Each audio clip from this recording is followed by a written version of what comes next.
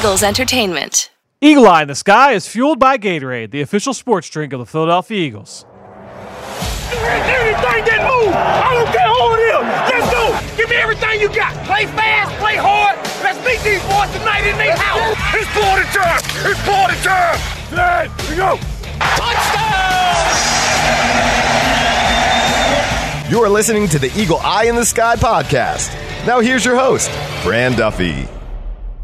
That's right, another week, and the 100th NFL season has ended as the Eagle Eye in the Sky podcast, fueled by Gatorade, continues. I'm Fran Duffy, and I think we've got a great show for you here on episode number 228. At the top of this week's show, we've got Chalk Talk, where I catch up with a longtime friend, a guy that I'm very happy to call a friend, and that's Charles Davis. You may know him as the voice of Madden NFL, the franchise, the video game franchise. You may know him for his work on Sundays, Fox Sports, with what he does covering NFL games. You may know him from NFL Network during the offseason, where he covers the NFL draft. Charles Davis and I caught up a few weeks back at the East-West Shrine Bowl. We talked about a few different things. It was just kind of talking turkey about the business, about the Eagles, what they did this season. We talked a little bit about that. Then we talked about franchise quarterbacks. What do they look like? What do they feel like? What do they sound like? How do they compose themselves in private? That's one thing, and I think Charles kind of offers a little bit of a different vantage point that maybe most of us aren't really aware of. So Charles gets a little bit into that. And then we talked about the draft process, how teams are trying to unveil those diamonds in the rough this time of the year. So we'll cover all of that with Charles Davis at the top of the show in Chalk Talk. After that, I'm going to go through my notes, just a couple of things. There are three big takeaways for me coming out of Super Bowl 54. Watched the game Sunday night, obviously. Got through the film on Tuesday morning, so excited to kind of reveal some of the takeaways for me from that matchup. Really happy to see Andy Reid and the Kansas City Chiefs come away with that win. Obviously, we got friends on both sides of the coin there and with both franchises, but really excited for Andy Reid and all the coaches that were there, all the people that are now in Kansas City that were previously here in Philadelphia. All right. Before we get into the rest of the show, I want to thank everybody that had the opportunity, had the chance, that took the time to really just go and fill out that survey on this Eagle Eye in the Sky podcast. Just really help us out. Over the last month, we had that survey open. Next week, we're going to open one for the Journey to the Draft podcast with the same goal in mind. We're just trying to make that show better, trying to figure out ways, what do you guys like listening to, what don't you like listening to. We covered all that in the Eagle Eye in the Sky survey. We'll be doing that on the Journey to the Draft survey. If you're not already, go subscribe to the Journey to the Draft podcast. Every single week, we're covering all the action leading up to April's NFL draft. We have it year-round, so we're talking college football, what guys are rising, who's helping their stock. A lot of fun. Really appreciate everybody that subscribes to that show as well. All right, let's get to the top here. It's time to check in with Charles Davis. Speaking of the NFL draft, Charles does a great job for NFL Network this time of year. We caught up with him down in Senior Bowl. It's time for Chalk Talk. Let's get down to business. It's time for Chalk Talk. We're really excited to welcome into the Eagle Eye in the Sky podcast, fueled by Gatorade. Longtime friend of the show. First time you've ever been on the Eagle Eye in the Sky podcast. Yes. Charles Davis from NFL Network, from Fox Sports. You did 2-3 Eagles games this year? I think we had three, right? Because yeah, I think we started with the season opener. You did, with Washington. Yep. Then we had on the road at Minnesota. You had Minnesota. And then we had Seattle. Correct. We had the Seattle regular season game. That's right, yep. So, yeah, three times, and that's pretty cool for me. It's always great to visit Philadelphia. Sure. But it's always great to work with the Philadelphia organization. So for us and our crew, not telling any tales out of school, that counts a lot. Sure. When you're going to do a game, when you're working with good organizations, good people, people who get it the way that we hope that that we get it. We certainly hope that.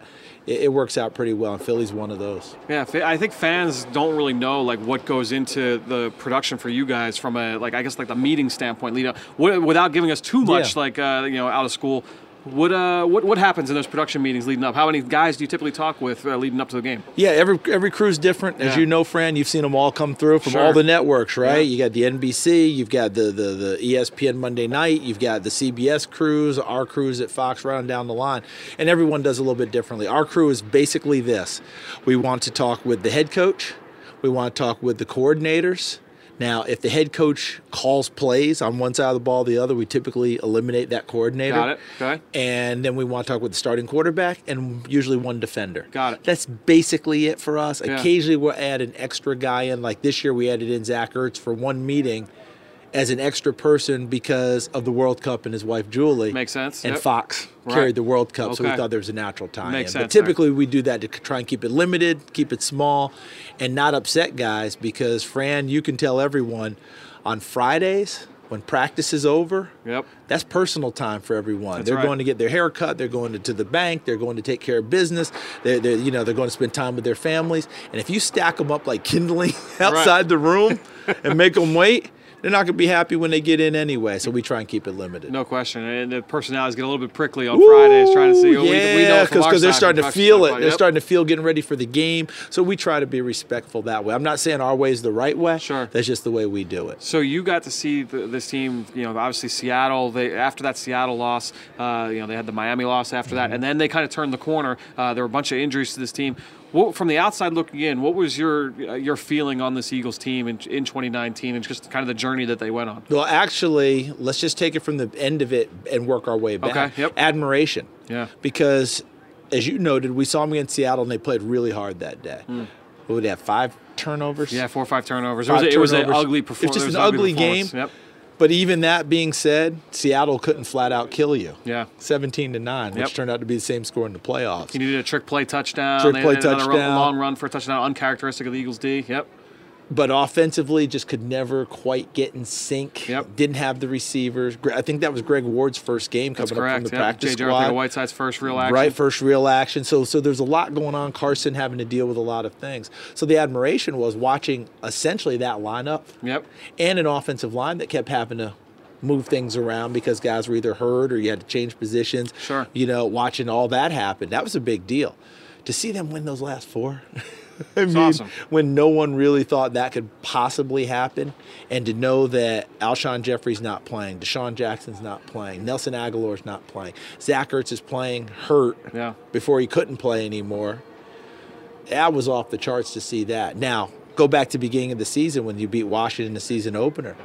That roster looked, and I hate to do revisionist history, so I'm not going to, that roster looked like it had a chance to be a Super Bowl team. Yep. That's what it felt like. And then with Deshaun going off in the first game, and now here Carson can get the deep ball going because that had been the criticism. He can't throw the deep ball. Well, you got the guy who can go get the deep ball. Guess what? It worked pretty well then. 2 50-plus yard touchdowns in that game. And that second half for Carson, I said, okay, this is, and that's when you thought they had it, and then the injuries happen, and you get the idea. It's such an up and down year. But the way that they finished just spoke volumes again about this organization, about Doug Peterson as a head coach, about that team and locker room keeping it together, because they could have gone south so easily. I feel like there's a lot of sayings out there, a lot of things that people kind of throw and say, like, you know what, this is gospel. And one of those things at quarterback is, you know what, a franchise quarterback, he's got to make the people around him better. And that was a thing that, people question, especially at that point, after that Seattle game, after the Miami game, was, well, I don't know if Carson Wentz has it. Like, can he make these guys better? That 4-game stretch, I feel like kind of like took that argument and threw it out the window in a big way. Fran, I think you make a really good point. And amongst people I talked with, that was a big topic of conversation because everyone's very careful about, can that quarterback do this, do that? Well, is it all the quarterback's responsibility? Yeah. But those last 4 games, when now you're throwing to, help me out with names here, Greg Ward. Now you're throwing to Deontay Burnett. Robert Davis. Now tight end, you're bringing in Josh Perkins. Josh Perkins is coming up to play. Goddard and Ertz were kind of staples until Ertz got dinged up. But that's not Alshon Jeffrey, Deshaun Jackson, and Nelson Aguilar. So you can't help but make the case that Carson Wentz helped elevate that team. And in a lot of ways, I thought it was kind of a freeing experience for Carson. Sure. Because let's be honest about it. If you didn't get to the playoffs, no one would have been surprised. Right. Yep. But for him to elevate that team, for them to play as well as they did, and let's not take away credit from those guys stepping up and playing well down the stretch, but it all coalesced and came together. That was a big, big deal. Because now, when you look at the guys who are the frontline guys, of course you want them back. They are really good players. But at the same time, other people stepped up and made those plays, and Carson could be, in a lot of ways, Carson again. Yeah. I thought that was a big deal for him. And I think you'll get a different Carson Wentz going forward. And I don't mean that in a bad way. I don't mean that in like he's going to carry himself differently. But I think all the stuff that happened before, Fran, a lot of that's going to go away for him now. Right. Because he's seen, hold on a second, I am what I thought I was. I'm not bad at this thing, and guys respond to me. I feel like you have guys that kind of go through those different levels of maturation, and at some point for a quarterback, it becomes, I think back to almost like Tom Brady early on, the early championships with Brady. You had the defense, you had the run game, you had guys there kind of around him, and he was a compliment. And then at some point, it flipped, and now it's Brady's show. Russell, now you look at Seattle now. That used to be Marshawn Lynch and Legion of Boom. Now it's Russell Wilson's show. I feel like that's kind of that stage we're at now with Carson. He got the contract last year. We saw him kind of take the bull by the horns in this year's the end of the season. Now it feels like, okay, moving forward, this is his squad. I think that's a great point. I love the analogies on it. And the only thing I'll add to it is now he has put some things up on the wall that guys have to respect. Yep. So all this conversation of this bubbling of someone saying something in the locker room and someone's doing this, did you see how things finished? Right. It changes the perception of him, because if that person had other people's ears, they're kind of like, yeah, but hold up a second, look what we did here. Sure. That helps Carson Wentz in a big way. And you're right, the transition starts to really occur. You talk with quarterbacks. You talk with quarterbacks every single week, and you've seen the best of the best. How does it look? How does it feel? Like all those guys have looks and feels, and you see guys that aren't working, or that are not playing well, or don't have the command of that team. Is there a certain template that all those guys kind of work off of, where that this looks the part of a franchise guy? Yeah, every guy obviously is his own person. He does it to his own personality. But there's an ease about how they come into the meeting room when you know that he's the guy. Right. That person comes into the room, and I'm not going to throw all their names out, sure, because you know who they are by watching them play. But they come into the room, they know how it works. It's going to work the way they want it to work without being heavy-handed. And when they're done, and off you go. And that's one of the things that we try to take pride of in our group. Let's not keep them there forever. Let's not ask them a million questions. Let's talk to them, get a sense, a feel, and off you go. And for the most part, you can tell pretty easily by how they walk in, shake your hand, and sit down and ready to go. The bottom line is they're all pros. Right. Like that professionalism comes out. The ones that are still trying to make it might not be quite as professional. And I don't mean that in a bad way. They might not quite know what to do yet. Sure. But they're trying to figure that part out. And that's why I wanted to ask you next, was that you have like that unique role where, with what you do at NFL Network, you work, at the Combine and the Senior Bowl and the Shrine Bowl, you meet these guys as they're coming out of college. Have you seen these guys that maybe they didn't have it early, and then that kind of develops, and you know what? Now this guy gets it. Now he's where he needs to be. Yeah, we have seen that. And some of it is the enthusiasm is just off the charts when we see them in these settings. You know, they're so excited. They want to be this and they want to be that. I remember someone told me years and years ago, and I think you and I grew up similar, Fran, with parents that were involved in this, right? That we could watch and be around. And someone told me years ago that in order to be at top of your profession, whether you're a head coach, an athletic director, whatever it was, it's usually a 3 to 5 year process, because you come into it thinking, I am these 5 things. Yep. And by the end of the 5th year, you may not be any of those 5 things, or you've refined them, or you figured out what's really important to you, and now you're solid in that. I think it's the same process with these young quarterbacks coming up. I think I'm supposed to act this way. I think I'm supposed to think this way. And then after a while, they're like, no, this is who I really am, and that sprouts, and that comes out. Yeah, I always, we've been talking with fans, we're talking with listeners as well, like the human side of the game. All these guys are people, and so when we're in the middle of this draft process now, where the teams, they're trying to find out who these guys are. It's the film is in the book. Everyone knows what they are as players. Now it's, what are we getting as an employee? What are we getting as a teammate, as a locker room guy? What are we getting from that standpoint? Because very often that determines whether a guy is going to succeed or whether he's not going to. And that is so hard to get to, isn't it, Fran? Yeah. Because the comedian Chris Rock did a routine once where he talked about relationships and he talked about marriages and said, you're really not marrying the person you think you're marrying, and they're not marrying the person they think they're marrying. They're marrying your representative. Right. Because you're on your toes, right? You're on your P's and Q's. You do everything perfectly. Anything they do is cute. This is wonderful because you're in love. Right. And then after you settle in for a while, that bothers me. Why didn't I think of this? What's that? And then you have to learn how to navigate that process. Right. You're still in love, but now how do you navigate those things that maybe now you don't have the same patience for as before? I think it's like that, watching these kids come out from this process, to see them come out. And for teams, that's why you're talking about how difficult that is, to get to really know them and know what you're getting, as opposed to, is this just a veneer that I'm getting here where he's been well-trained, well-coached, Here's how you answer. Here's what you get. That's the tough part for teams. That's why drafting such an inexact science. I mean, that's one of the reasons. Yeah. Because you're not exactly. You think you're getting this, might not quite be that. Then you find that out later. We're in the middle of this draft process. What's your favorite part of this time of year?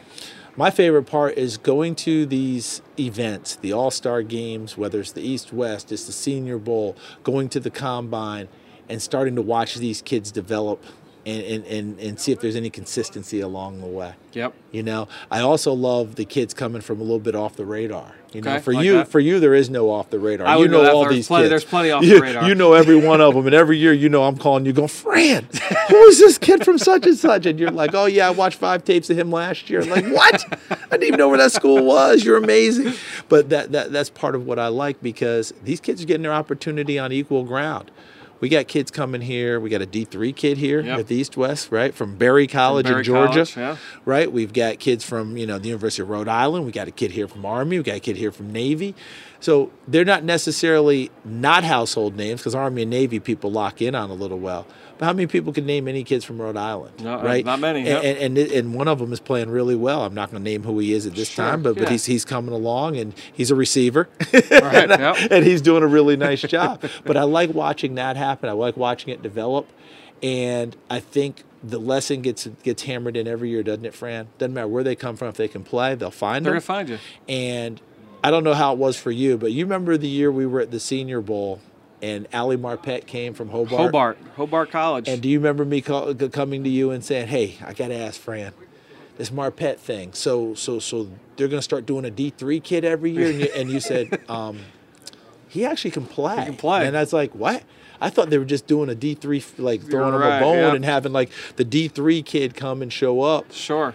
And you were like, no, actually. And I was like, really? And sure enough, I came to you, the next day, and went, oh, yeah, I get it. We saw it there. And Ali Marpet was a starter day one in the NFL, and is never coming out of the lineup. So all of them don't work out that way. Yeah. But a good number of them do. Yep. And it's just like going to the Pro Bowl or seeing the AP team every year. How many lower level draft picks? How many guys weren't drafted? Turn themselves into players. Yeah. So when I was at Temple for 5 years, and did a little bit with recruiting and like player evaluation and talking with players and families when they would come in for visits. And back then, Temple was in the MAC, and the selling point was, look, you can come in. We play Penn State. We play some of the bigger schools, because kids are worried, like, is the NFL going to find me? Over the last few years, like more and more and more, forget all that stuff. Like you deal with high school kids and the recruiting part of it, like. You said it. If you have talent, the NFL, North Dakota State quarterback got taken second overall. Like second overall. I mean, like if you can play, they're going to find you. Rather than you see these kids now, and not to get too far down the line of like the transfer portal and things like that, where a guy goes somewhere and he transfers after 1 year. It's like, how in 12 months did this situation change so drastically? Like, find the right place for you personally. If you can play, like they're gonna make it work for you. They're definitely gonna make it work, and you know what it's like every week getting ready for a game when you look at the Eagles and who they're playing. Right. And you look at that roster, and you remember those guys when you scouted them and you evaluated them, and they are literally from all over. All over the place. Absolutely all over. Who was the D3? We had those D3 defensive backs. Yep. Marquis Christian. It's a great one. Right? Love that. Playing pretty well, right? Yeah. So every year I look and see who wins the Cliff Harris Award, which is for the best, D2, D3 defender, D3 NAIA defender in the country, right? Yep. They're all getting drafted. Right. Right? It's a good projector. The kid out of Dubuque Yep. who won it, he went to the Senior Bowl and That's acquitted right. himself well. I'm not sure he's made it quite as far in the league as he wanted to. The kid last year, I've lost his name for some reason. Shuffle out of but my he head. gets drafted, and he actually was playing pretty well. Yeah. So I look at that every year and go, yeah, you're probably gonna get a pretty good player. Yeah, it's an awesome part of the process, and just trying to find the diamonds in the rough and then see who's going to project well to the NFL. Well, Charles, appreciate the time here on the Eagle Eye in the Sky podcast, fueled by Gatorade. We'll be listening to you for sure over the next few months. Well, like I tell everyone all the time, the mute button works just as fine as long as you can see the picture out there. You're okay. Listen to my partners if I get on your nerves. But thank you, Charles. Thanks, man. Great stuff from Charles, and you can follow him on Twitter just like I do at CFD22. And while you're at it, I'm at FDuffy3. That's where I post all the podcasts I'm a part of and all of our X's and O's content that we produce at PhiladelphiaEagles.com. And you know how much I appreciate all of you that promote this podcast on social media and all of our podcasts. But the best way to give us your support is to go into Apple Podcasts or Stitcher, leave us a rating, leave us a comment. It bumps us up the rankings a little bit, lets other people find the show. And I wanted to give a shout out to somebody who's done exactly that. And we're going to go this week to Scouts Doubt, who left a great question, a 5-star review, and he said, Fran, do you get the sense that the Eagles' offense was built to Carson Wentz's strengths to start the year? Then, with all the injuries, it was tough for him to adjust to a different style, and by the end of the year, he was able to learn how to play in that type of offense. I was also thinking that this may have been the reason why he seemed to struggle a little bit in 2018, while Nick Foles excelled, because that was more Nick Foles' style of play with those quick, shorter throws. And Scouts Doubt's a great question, and I think really when you look at how an offense looks, how really any team, not just offense, but defensively as well. When you've got all of your players, you're going to spend all offseason really kind of sculpting your game plan, right? You're going to try and say, okay, what is going to be our philosophy this year? How are we going to leverage the skill sets of all the guys we've got? And if we're going to use the offensive example, we've got the speed of Deshaun Jackson. We've got the size of Alshon Jeffrey. We've got the route running from Nelson Agholor. We've got the dynamic playmaking ability with Miles Sanders and the hammer inside with Jordan Howard. We've got all these weapons, both tight ends with Zach Ertz and Dallas Goedert. How are we going to get all these guys involved? And early on, you go back to that Washington game, watch how they attack downfield on 3rd and longs with Deshaun Jackson. And you could see throughout the course of the season, as guys started to get chipped away, that eats away at your game plan. Really, week 2 against Atlanta was just a really good microcosm of that, because you lose Deshaun Jackson, you lose Alshon Jeffrey right away, right off the bat. You lose Dallas Goedert. Now, your whole game plan kind of goes out the window, and you have to rethink things on the fly. And so I think that's really what you saw throughout the middle part of the season, is that the Eagles, the whole offense, they had to just kind of figure out, all right, what is our identity now? If you don't have Deshaun, if you don't have Nelson Agholor, who had to leave due to injury, you don't have Alshon Jeffrey anymore. How do you figure that out? He left due to injury. Jordan Howard left due to injury. You had offensive linemen stepping in and out. You had tight ends stepping in and out. We know by now, right? We talked about this earlier with Charles. All the injuries on that side of the ball, you kind of have to almost reinvent yourself at some point, and that's what it took. It took a little bit of time. You can go back and watch that first Seattle game that Charles and I were talking about earlier, and it was baby steps, right? They weren't quite on the same page. The quarterback and the receivers weren't together. That mind meld wasn't quite there yet. But as you started to get going and you got down the stretch, and you could see there were plenty of opportunities for us to be able to see, you know what? Compare apples to apples. Watch Greg Ward run this route, that first matchup against Seattle. Now watch him run it here in week 16 or week 17. Watch J.J. Arcega-Whiteside run this route here and then run it a little bit later. You could just kind of see that maturation, that growth between the quarterback and all of the receivers. And so, to me, that's really what you saw from this offense this year, with all the pieces that were rotated in and out or that they just lost. It just took a little bit of time to gel. But once you got to that point late down the stretch, that final month of the season, things really came together for Carson Wentz. The game planning, the play calling, everything kind of just came together really well for that group. And so, a lot of reasons to be excited moving forward into 2020, with Carson Wentz and all of these players that they've got around him on that offense. So excited to see how that group will continue to build moving into the offseason. Now let's get into the next part. And I told you at the top of the show, we would break down what I saw from the Super Bowl. And to me, I'm glad that I saved Charles's interview for this week, because we talked a little bit about the franchise quarterback, right? And what that guy looks like, what he feels like, what is his presence when he walks into those rooms and those production meetings. To me, when you look at this game between the Chiefs and the 49ers, you can kind of see what the difference is between having what you would call as your guy, your franchise, quote unquote, your franchise quarterback, and if you're still trying to figure out if you've got that franchise quarterback. You read the post game quotes from the San Francisco 49ers and from the Kansas City Chiefs. You see how the game plays out. San Francisco, obviously, a little bit more conservative down the stretch, right? They're trying to keep the ball away from Patrick Mahomes. Kyle Shanahan said after the game, hey, we were worried about that guy on the other sideline. We didn't want to give him the ball back and give them the opportunity to be able to come down the field and win it. Meanwhile, you say on the Kansas City side, those guys on defense, those guys on offense, they knew, hey, even though he didn't have a great first 3 quarters, they knew there was always that hope. There was always that feeling, hey, you know what? At any point, he can turn it on. And so you almost have that great juxtaposition there of the defense or the opposing team not wanting to give the ball back to your quarterback, and your own team saying, hey, you know what? I know it hasn't been great yet, but we've got that hope. We know that he's got that ability to go and take us down the field and win this game. And I think when you look at how both teams handled this matchup, it kind of points to say, Kansas City, they know what they've got. in Patrick Mahomes. And I think that's the impact that a franchise quarterback like a Patrick Mahomes, like a Carson Wentz, like what Lamar Jackson has turned into in Baltimore. Obviously, we know all the names throughout the course of NFL history. You know, you go back to Tom Brady and Drew Brees and Peyton Manning. When you have that guy, that's what he can be for your team. It's not always just about what he can do with his arm or with his legs. It's about just the feel of a game and how the strategy, the X's and O's go behind that and beyond that. So I thought that was my first takeaway.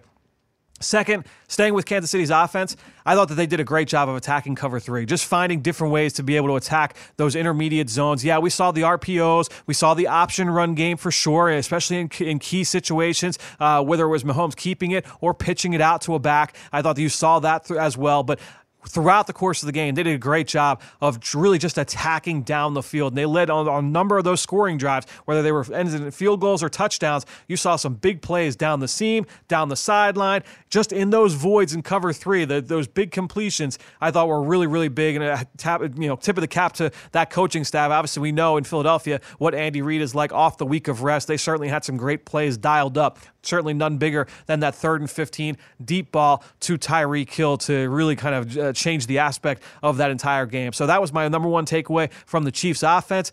Then you go to the other side. I think when you look at San Francisco, and I'm not the only one to talk about this guy, but just watching Deebo Samuel and just how he's been used over the really not just this past week in the Super Bowl, but you go to the playoff run, you go really to the second half of the season, all the things that Kyle Shanahan has been able to do with Deebo Samuel, a rookie, the 35th overall pick, I believe, out of South Carolina last year, early second-round pick. This is a guy that when you watched him in college, he had that ability to beat you in a lot of different ways, and we said it numerous times on the Journey to the Draft podcast, he was a wide receiver built like a running back, and when you look at how he's used in San Francisco, they give him the ball in those end arounds, on those gadgets. You see him as a blocker, you see him short passes, yards after catch. You saw one of the better releases and routes on just a quick slant, basic slant route that I've seen all season long, and it was a ho-hum. I think it was a 3rd and short. He converts it, they move the chains for a first down, but that kind of shows, hey, this guy's not just a gadget player. He's also a damn fine receiver as well. And then you see him running vertical routes. So I think that kind of versatility speaks to some of these players that I think a lot of teams now are looking for in the NFL. And I look at some of these guys that are coming out in this NFL draft, guys that we're talking about every single week over on the Journey to the Draft podcast. Laviska Shenault from Colorado, kind of built similarly, right? He's 6'2", 220 pounds. He's got a thick frame. He's great with the ball in his hands, yards after catch. Brandon Ayuk from Arizona State. We're talking about a lot about him this week on the Journey to the Draft podcast, driven by AAA. I think when you look at some of these guys,